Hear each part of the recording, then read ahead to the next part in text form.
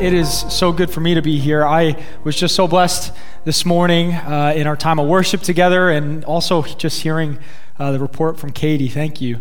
It's so cool to see God is working all over in ways that we are not even aware of, and so amazing. Well, I am, for those of you who don't know me, I'm Josh. I'm one of the pastors here at Integrity Church, and it is my joy and honor that I get to bring the word this morning to you. So it was 1783, and the impossible just happened. General George Washington and the Continental Army just defeated King George III and the armies of Great Britain, the most powerful superforce in the world. The nation and the world was stunned as this great empire was defeated by a new nation, by an army that in many ways was untrained. George Washington found himself with new significance. What happens when you defeat the most powerful man in the world? You become the most powerful man in the world, right? And so all eyes are now on him, the leader of the world, essentially. What will this man do with his power? Some had suggested to him, you should establish your throne, be America's first king. George Washington did quite the opposite, the unthinkable. He resigned. He stepped down. He stepped away from the public eye and refused the power that he had earned, the power that he had received. Why? Well, because he believed that it would serve the interest of the people best.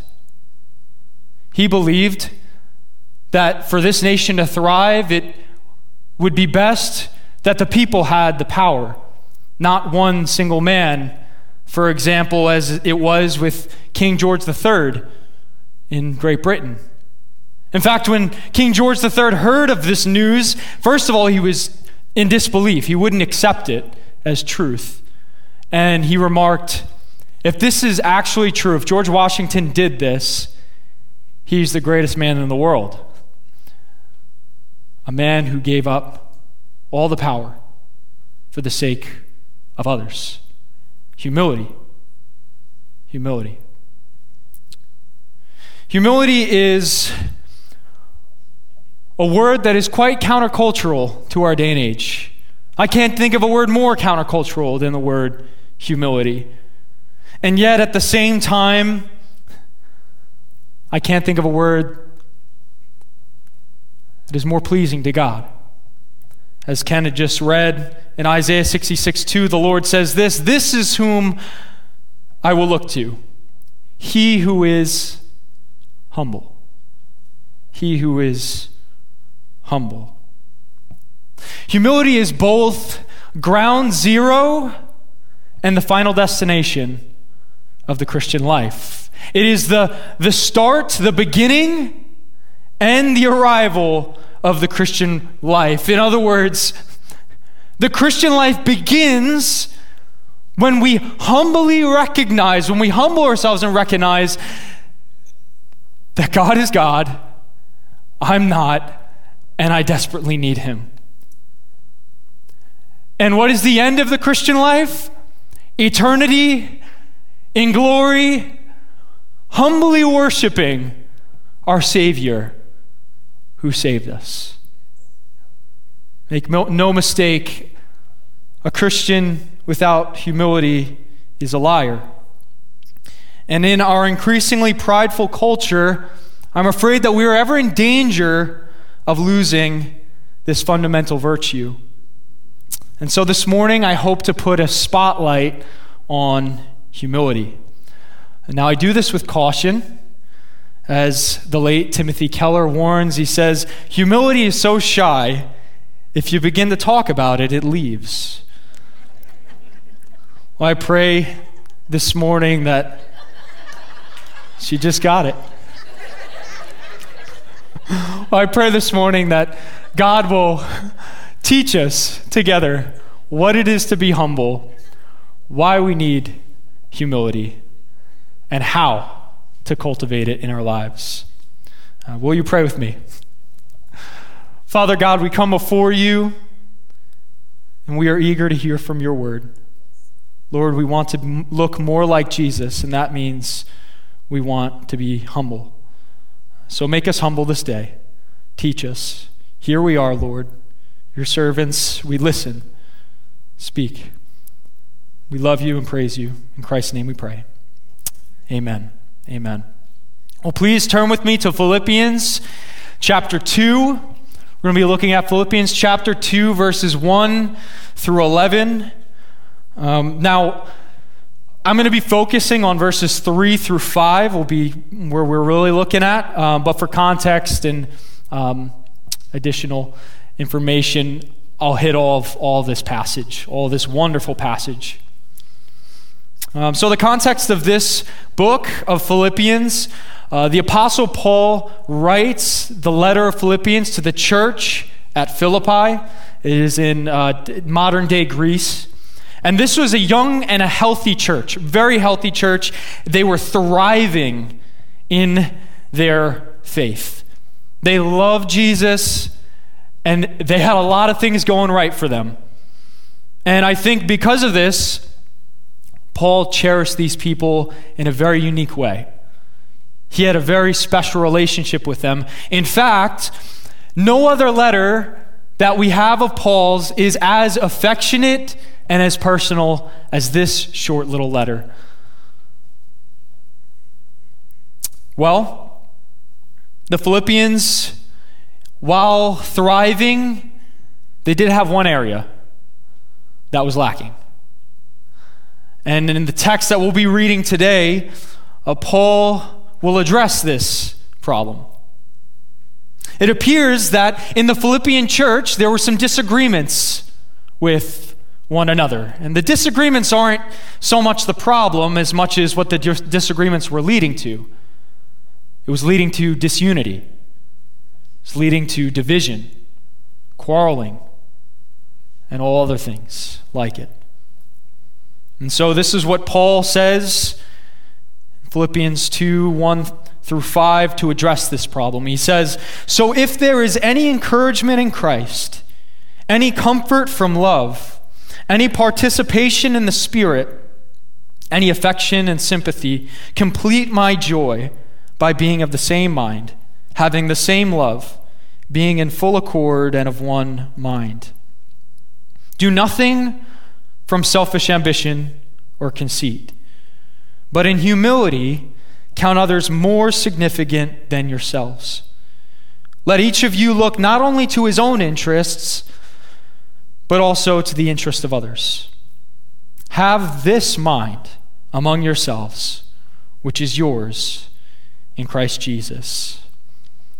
So let's pick up in verse 1. I'm just going to spend just a brief little explanation on verse 1 and 2. Paul says this. He says, "So if there is any encouragement in Christ, any comfort from love, any participation in the Spirit, any affection and sympathy, then do everything that he's about to say afterwards." So in other words, this first verse is the qualification for obeying the next thing that he will command. He says, if there is any encouragement in Christ, in other words, if there's any encouragement of knowing Jesus personally, if there's any comfort from having received his love, if there is any participation in the Spirit, in other words, if the Spirit is alive in you and at work in your life, and lastly, if there is any sympathy or affection, he's probably referring to himself as their apostle. If you have any sympathy toward me, any affection toward me, then do what? Verse 2, complete my joy by being of the same mind, having the same love, being in full accord and of one mind. It says, complete my joy. by being of the same mind. This is a very generous, gentle way for Paul to confront the problem in the Philippian church. They're lacking something. What is that? They're lacking unity. They're disunified. What is causing this disunity? Yeah, perhaps the disagreements have something to do with it, but Paul sees an underlying problem that's causing this disunity, a lack of humility. And so what he commands in verse 3 through 5 is he says, do nothing from selfish ambition or conceit, but in humility count others more significant than yourselves. Let each of you look not only to his own interests, but also to the interests of others. Have this mind among yourselves, which is yours in Christ Jesus. What is the answer to the problem of disunity? Paul says it's humility. Paul says it's humility to the people of Philippi. And what Paul does in this command that we just read is he displays for them what humility is in practice, in action. He defines humility for us. And so this morning, I'm just going to pull out 3 points to help us understand what humility is. So firstly, humility is selflessness. It is selflessness. Paul starts off, says, do nothing from selfish ambition or conceit. We have 2 things in the picture here. We have selfish ambition. What is that? It is selfish desires, self-centered goals or aspirations.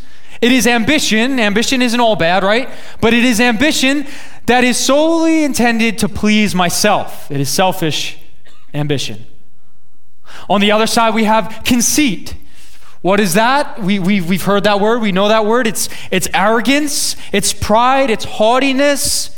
It's a puffed up view of the self that believes that I am better than you, that I am more important than everybody else around me. And Paul says, do nothing with these 2 things. Do nothing with selfish ambition or conceit. Do not have this mindset, is what he has. The common thread between these 2 words, selfish ambition and conceit, is selfishness. That's the common ground between these 2. It is this idea, this lie that believes the world revolves around me.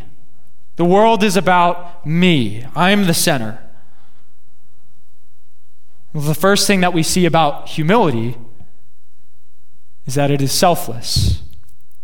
See, humility knows and believes the reality that the world doesn't revolve around me. It revolves around the Son, S-O-N, right? And because of this truth, humility takes the attention off of ourselves and towards God and towards the people around us, to the world around us.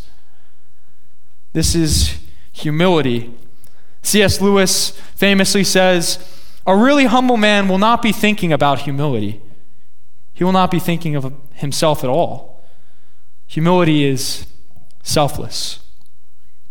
Secondly, humility is submission.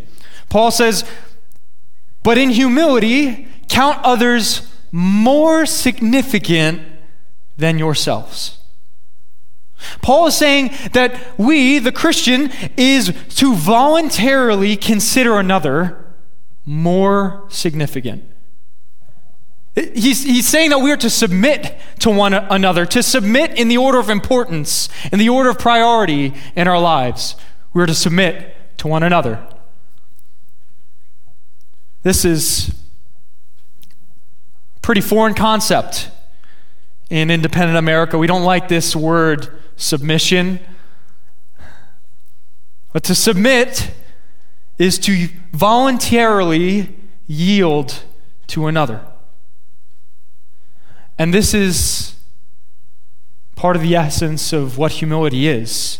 A willingness to consider another more important than yourself.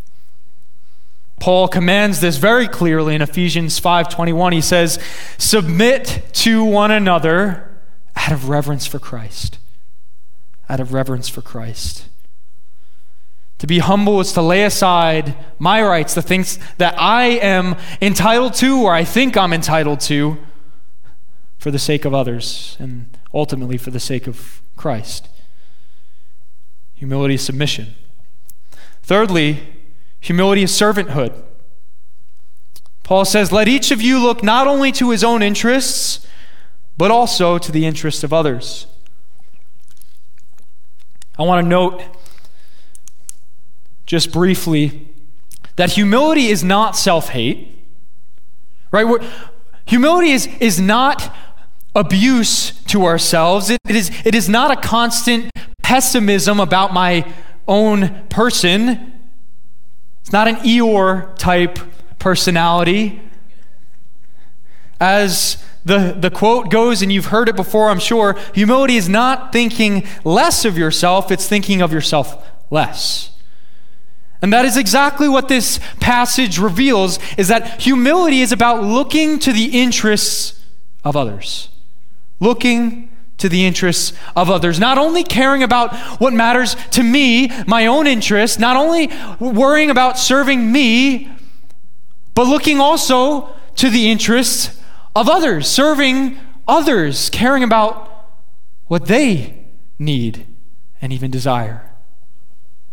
This is humility, and this is ultimately servanthood.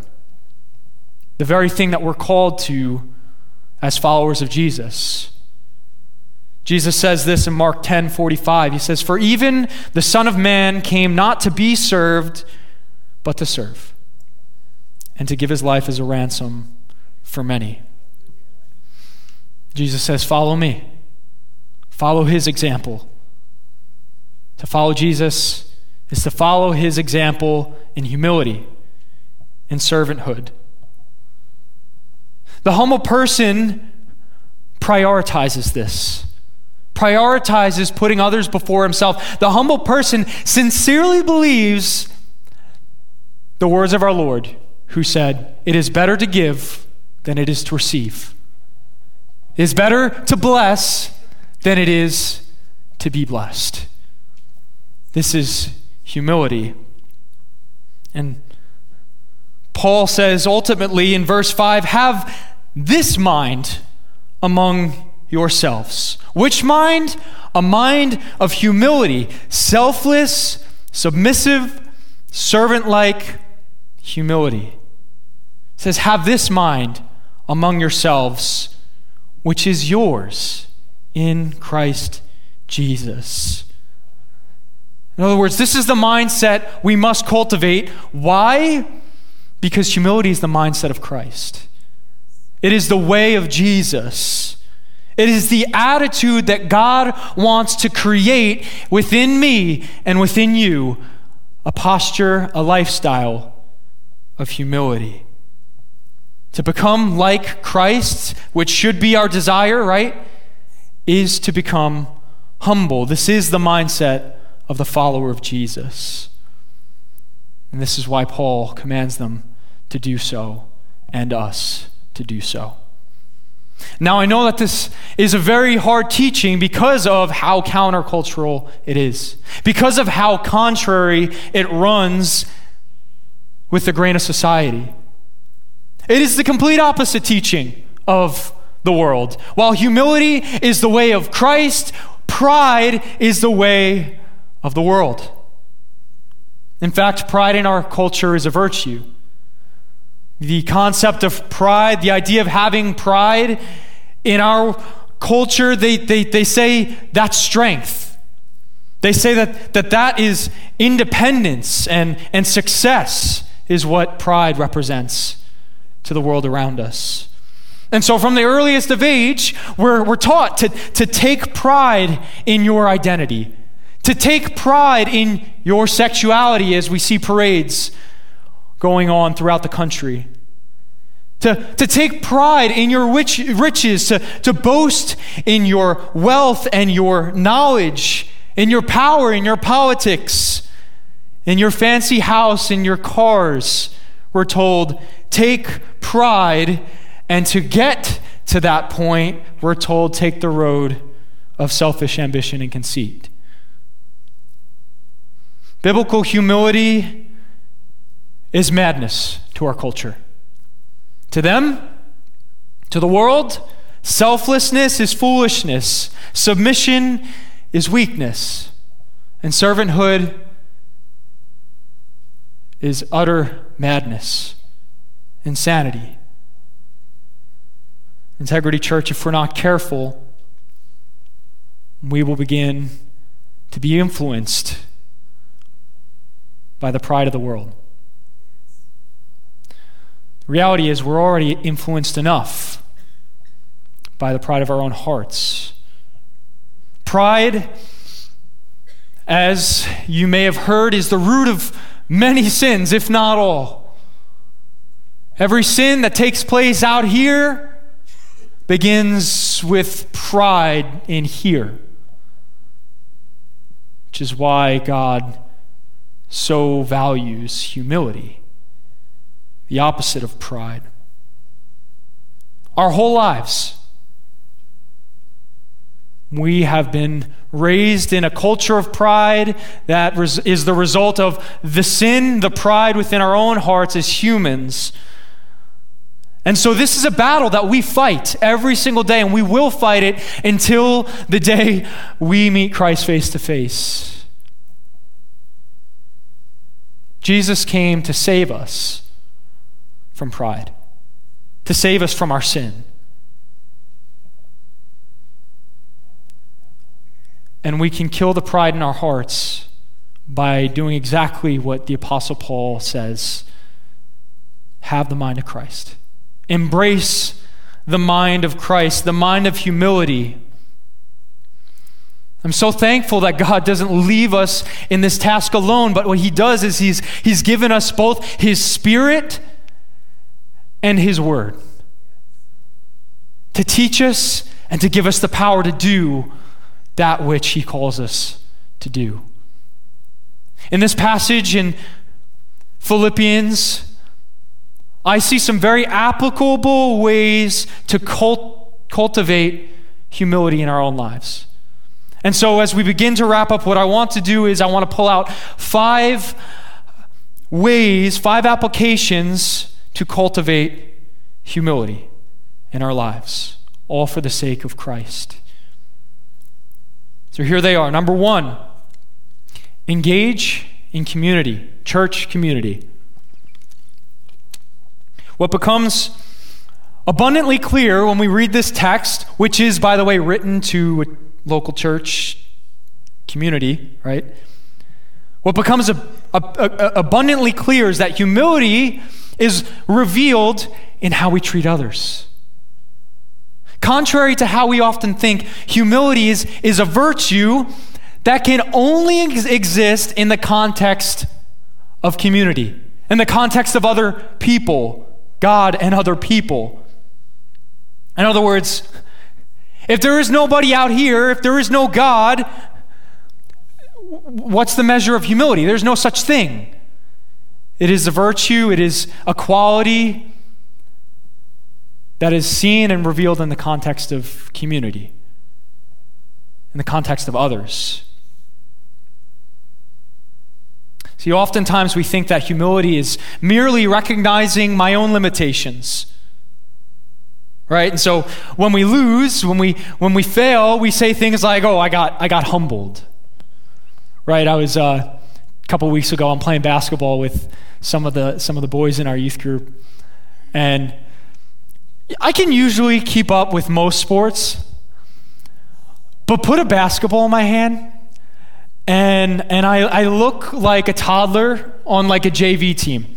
And that is exactly what our youth made me look like a couple weeks ago. I was humbled, right? That's how we often say that word. Humility, however, is not so much about knowing our own weaknesses. Humility is far more about how we see God and how we see the world around us, how we see others. This is why the most prideful people are often the loneliest. It is why the least humble are often the loneliest people. And so the point is, if you want to be a humble person, engage in community. Engage with other people. Now, I was very strategic in that word engage. I didn't just say be in community, because there's a big difference between being and engaging, right? We can be at church and not really be here. Engaging involves talking, involves interacting, involves getting involved with somebody else. And that is when we will begin to become humble. Because when we get to know people other than ourselves, we begin to see the world for what it is in truth. A big place with a lot of people, with all different stories and backgrounds, history, cultures and ethnicities, likes and dislikes, values. We begin to see that the world is a big place. And who am I to think that my way is the only way, that my likes are the only thing worth liking? You know, church is the perfect place to be humbled. It really is. I'll tell you why. Because you have the one thing that you actually need for a relationship with any human being. You need Jesus. Right? The common ground between all of us is already here. We have Christ, we know Jesus, and we love Jesus. But the other reality is we are all very different. You've felt that. You've seen that. You've experienced it. There's a lot of us coming from different backgrounds, different upraisings, different likes and dislikes. And when we begin to know each other and get involved in each other's lives, we will be humbled. This is exactly what God does to his people in the church, in community. Don't just seek the people who look like you, talk like you, like the same things you like. That will only build your pride and cause disunity. Engage with the people who you might not feel even comfortable with sometimes because you don't know what common ground you have. Engage in community. Secondly, assess your thoughts and motives. Paul says this, he says, do nothing from selfish ambition or conceit. Well, for that to happen, we need to assess our thoughts and motives, right?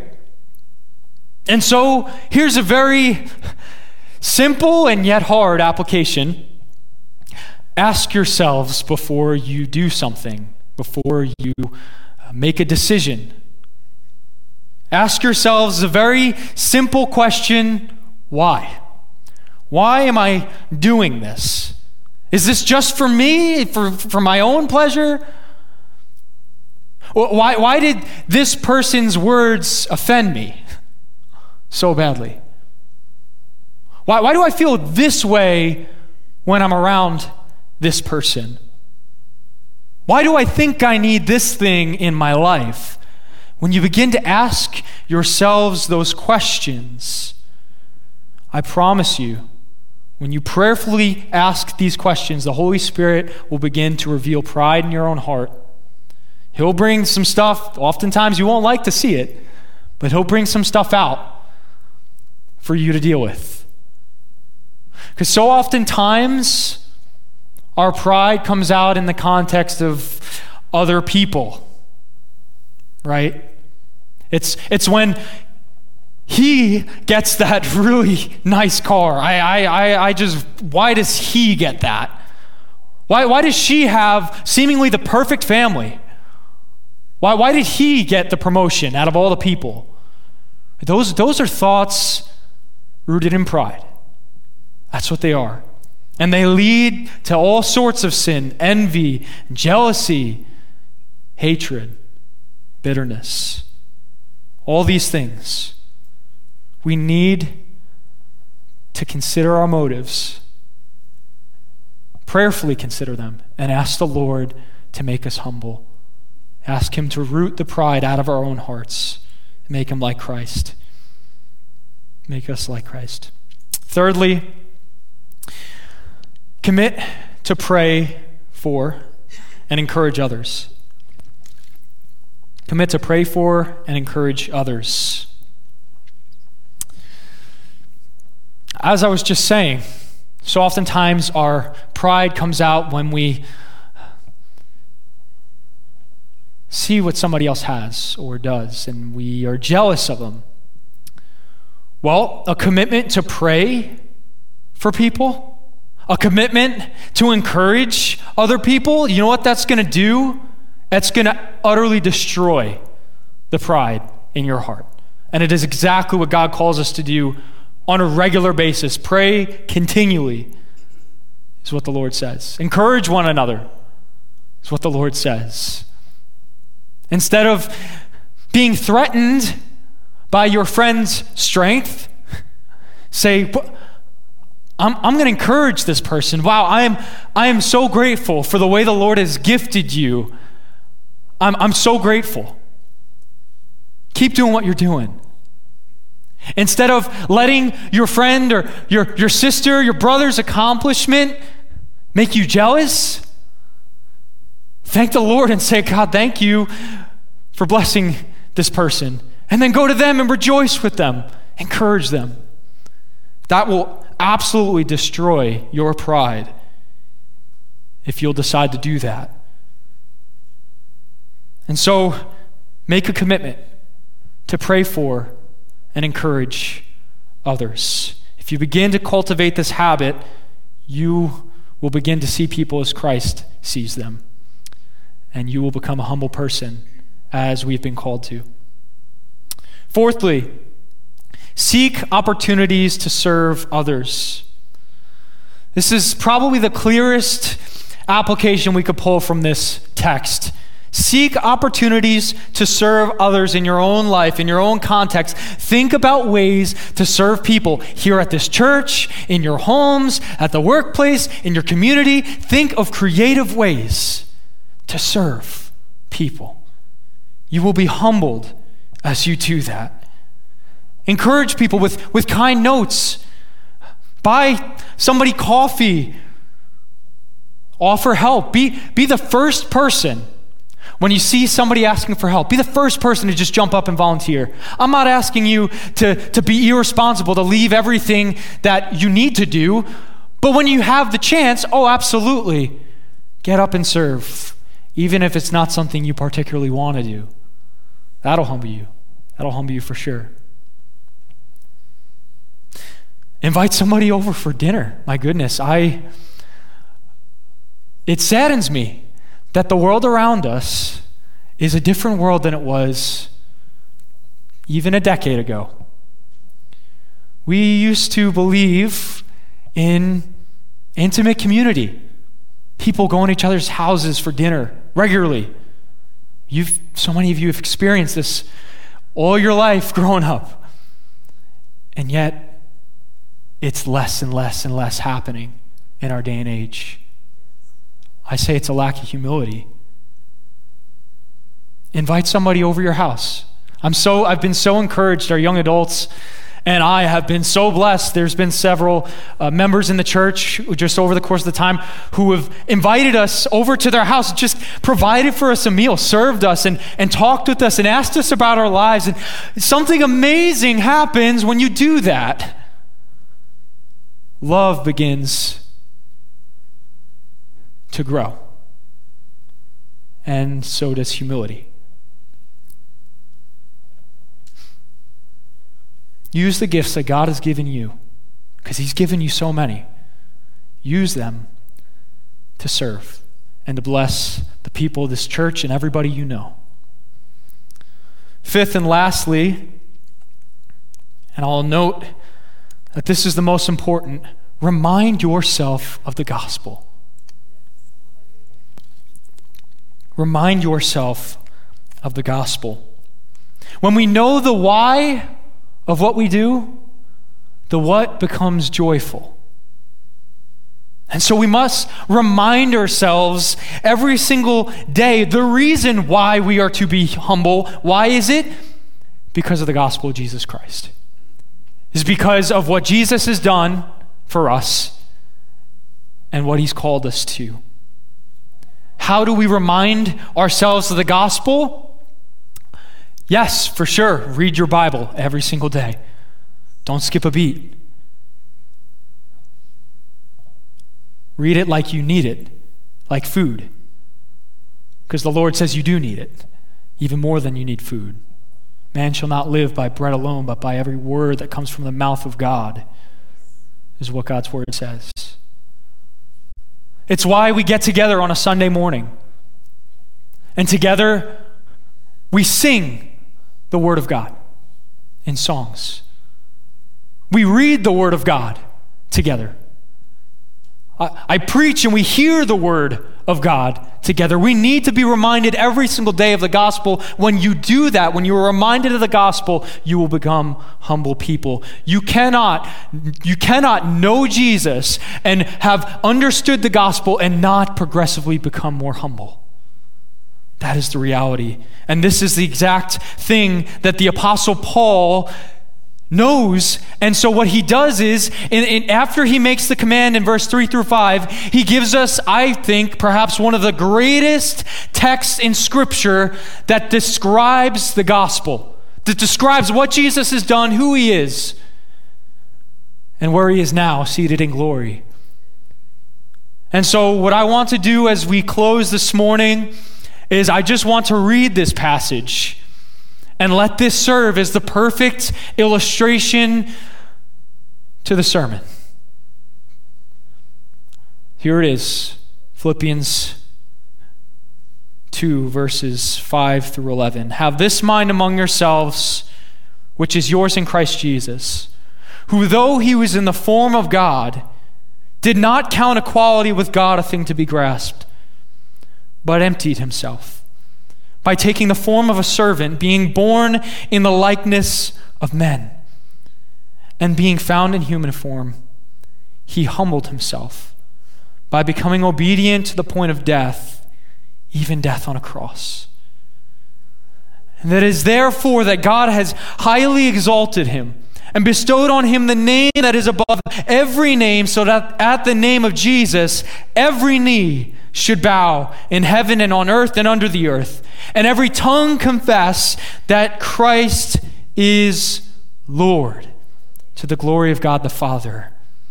See, this is the greatest demonstration of humility ever in all of time, is the gospel of Jesus Christ. That Jesus Christ, Son of God, the second person of the Trinity, God Almighty, He was there from the beginning, is there today, and will be there forever. He stepped down to this earth, became a human, a profound mystery that the God of the world became human while never ceasing to be God.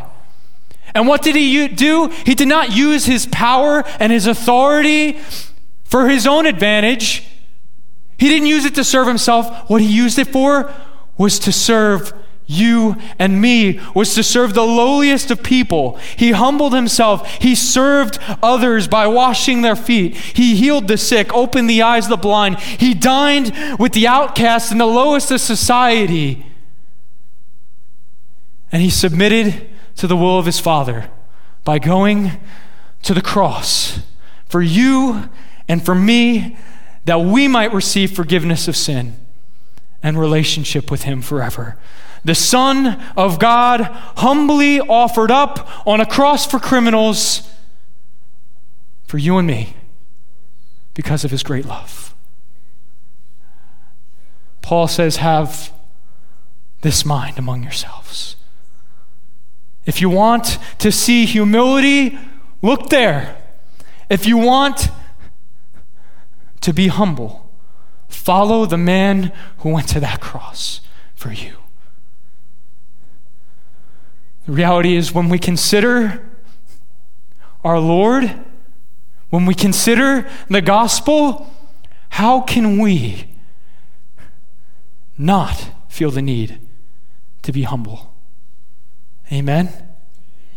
We must have this mind amongst ourselves. It is ours who have received Christ Jesus. It is yours.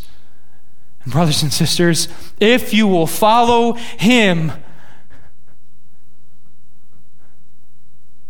his story will be like our story in the future. Our Lord is exalted in heaven. He lives forevermore. He is glorified every second of every moment of every day, and that will be the case for all of eternity. The angels and saints are bowing before him, and you and I, if we should follow him, put our faith in him, receive the gift of the gospel, we will be with him forevermore. Rule and reign with him and humbly worship him forever. This is what you are called to. Humble yourselves, and you will be exalted. For God opposes the proud, but gives grace to the humble. Let us pray. Father God, we come before you this morning. And Lord, we are humbled at considering the cross of Jesus.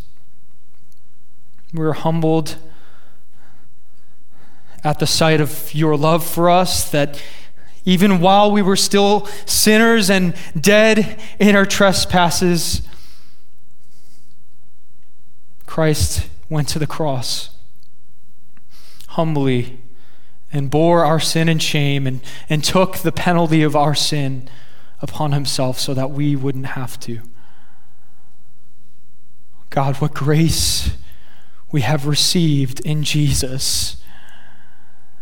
Lord, as we read your word and we have heard this morning, we know and believe and receive that your grace is intended to humble us.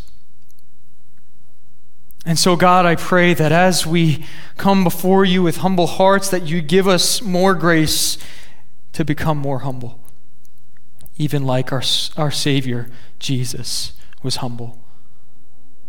Lord, it's difficult in this world we live in.